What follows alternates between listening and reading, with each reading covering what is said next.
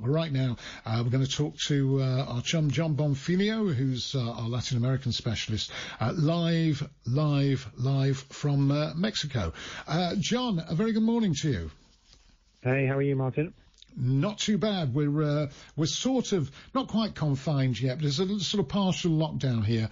So I'm talking to you live from my back room at home, which is much what you do each week when we talk to you. Pretty much, yeah. Although a back room for me, I come and step out into the car in the street, which is completely empty for reasons that we can all trace back to the virus. It's got good reception and stuff, but essentially, yeah, much the same.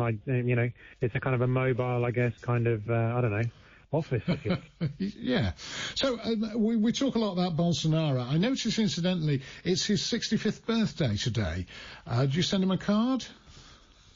I always try and keep up to date with Bolsonaro's birthdays and any other major life marks that he has. It's his birthday today, and Ronaldinho's 40th birthday tomorrow. Yes. He is still in prison. We're still in prison. Yeah, no, we obviously spoke about Ronaldinho last week, just trying to get the attention away from COVID-19 a little bit. But he went up in front of a judge to try and argue that he could be placed under house arrest as he awaited trial. But they said that he was a flight risk and was in danger of fleeing the country.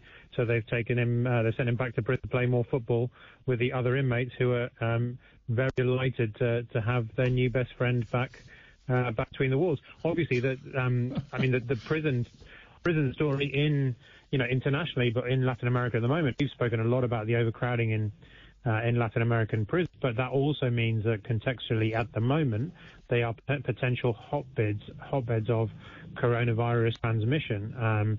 So there's a lot of prisoners actually, or prisons that are releasing certain maybe not so high risk prisoners out into the community because of fears of what may take place in these areas. Also contextually in Latin America, migrant camps too, because the worry always has been that disease can spread like wildfire through migrant camps. I was speaking to somebody yesterday actually who was saying that ordinarily the fear would have been that it was cholera. They never thought that it would be something like this that would rip into those camps, but they say that it's only a matter of time. Yeah, absolutely. And Bolsonaro's handling of the crisis is not going well, is it? I was reading a thing in the papers yesterday that the beach, the emblematic, iconic beach at Ipanema, police carrying megaphones have told people, to get off the beach, basically, and because they should be quarantined, they should be at home, go home. Apparently, officers urged them. And Bolsonaro is felt to have not acted very quickly or very wisely, in the face of the coronavirus. No, definitely, and always mixed messages with him as well, because he's the most authoritarian that there is. I mean, it's kind of a weird position for him to be in, but certainly even in the last week, he's been out and about, pressing the flesh, hugging people in the streets, kissing babies. I mean, Andrés Manuel López Obrador, the Mexican president, is doing much the same at this end, and just in flagrante doing the opposite of what everybody should be doing, given what scientists tell us and so on. In fact, the health minister here in Mexico, who's in charge of the coronavirus response, when we're pressed about AMLO's pressing of the flesh in public with his supporters recently, said that that AMLO was a moral agent, not a viral agent. Wow. So that's the guy in charge. That's the guy in charge. I know. It's, he's a bit like Trump in the sense that, sometimes it sort of defies belief, some of the actions of Bolsonaro and his chums in government. Tell me what's going down in Santiago. There's a bit of a revolt there, isn't there, amongst young people?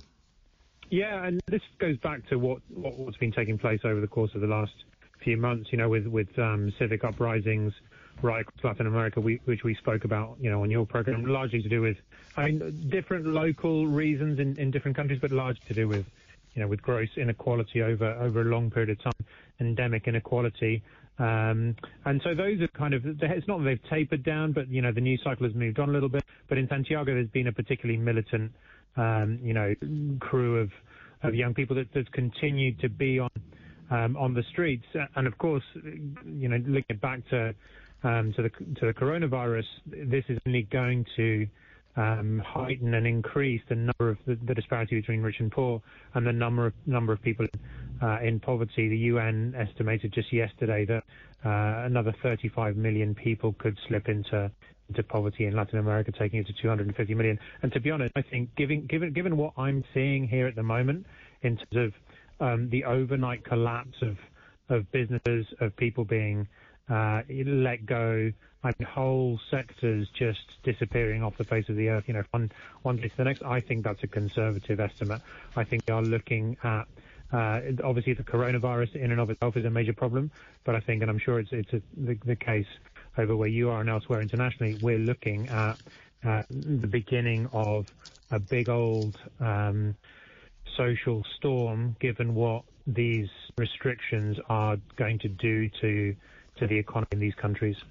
Yeah. Well, I think clearly on a slightly lesser scale, the same thing is happening here. We're going to talk very shortly to an economist about what the effect of coronavirus might be on the British economy. I know already, just from personal experience, you just get in an Uber car, or you talk to somebody who's got a hairdressing business or a little coffee shop or anything, and they're all facing going out of business. Lots and lots and lots of them, and people who are freelancers, or part of the gig economy, 0 hours contracts, all those people are facing severe difficulties. The government here has stepped in with a huge program, I think, as Trump has in the US as well, but with a massive program. But that again has the fears that that's going to unbalance the economy. And I think the last I heard, they were looking at the biggest recession for 100 years was something that I heard. So clearly that's going to be a worldwide thing. But if you're looking at some of those economies in Latin America, I would think, well, you could tell me if I'm right or not, because they're starting from a much lower base, the pain is going to be much more deeply felt. Yeah, for sure. Most people here live hand to mouth. They work and they take home that money, and there's no fat in the bank account. In fact, over the course of the last few days, I've seen people queues going round corners in at cash and stuff. I guess again, you and I have spoken about Venezuela a number of times, but it starts to feel visually now here how Venezuela is visually, in terms of long queues for lots of different things disappearing off the shelves, new economies springing up suddenly, especially around things like healthcare, where when things break down, people are fearful of something. Those with money will suddenly spring forth with something else. New security ventures as well, because obviously, it's not too much of a leap in the imagination to think that crime rates are going to go up and stuff. So people are fearful of that and are going to be beginning to protect their investments and stuff. And historically, in Latin America, money has always been held in the hands of the few, and that's not going to change. They may lose, even if they lose quite a few percentage points of what they have, they're still going to be in the top 5% here, but everybody else is going to really, really feel it, and they don't have anywhere to go with it. And actually, where a lot of people are still out working, they'll say to you, look, I've got to take my chance with coronavirus, because if I go home, I'm just going to die of, if I don't have money, then we're going to die of something else. So yeah. It's not like it's a choice for people here. They're not staying out and working, those that are, because they're flying in the face of advice. It's because they're stuck between a really big rock and a massive hard place. Exactly. John, thank you ever so much for bringing us up to date on a very grim situation across most of Latin America, and we'll talk again soon. Thank you very much indeed, John. Okay, Martin. There he is, John Bonfiglio, top man, Latin American specialist, live from Mexico.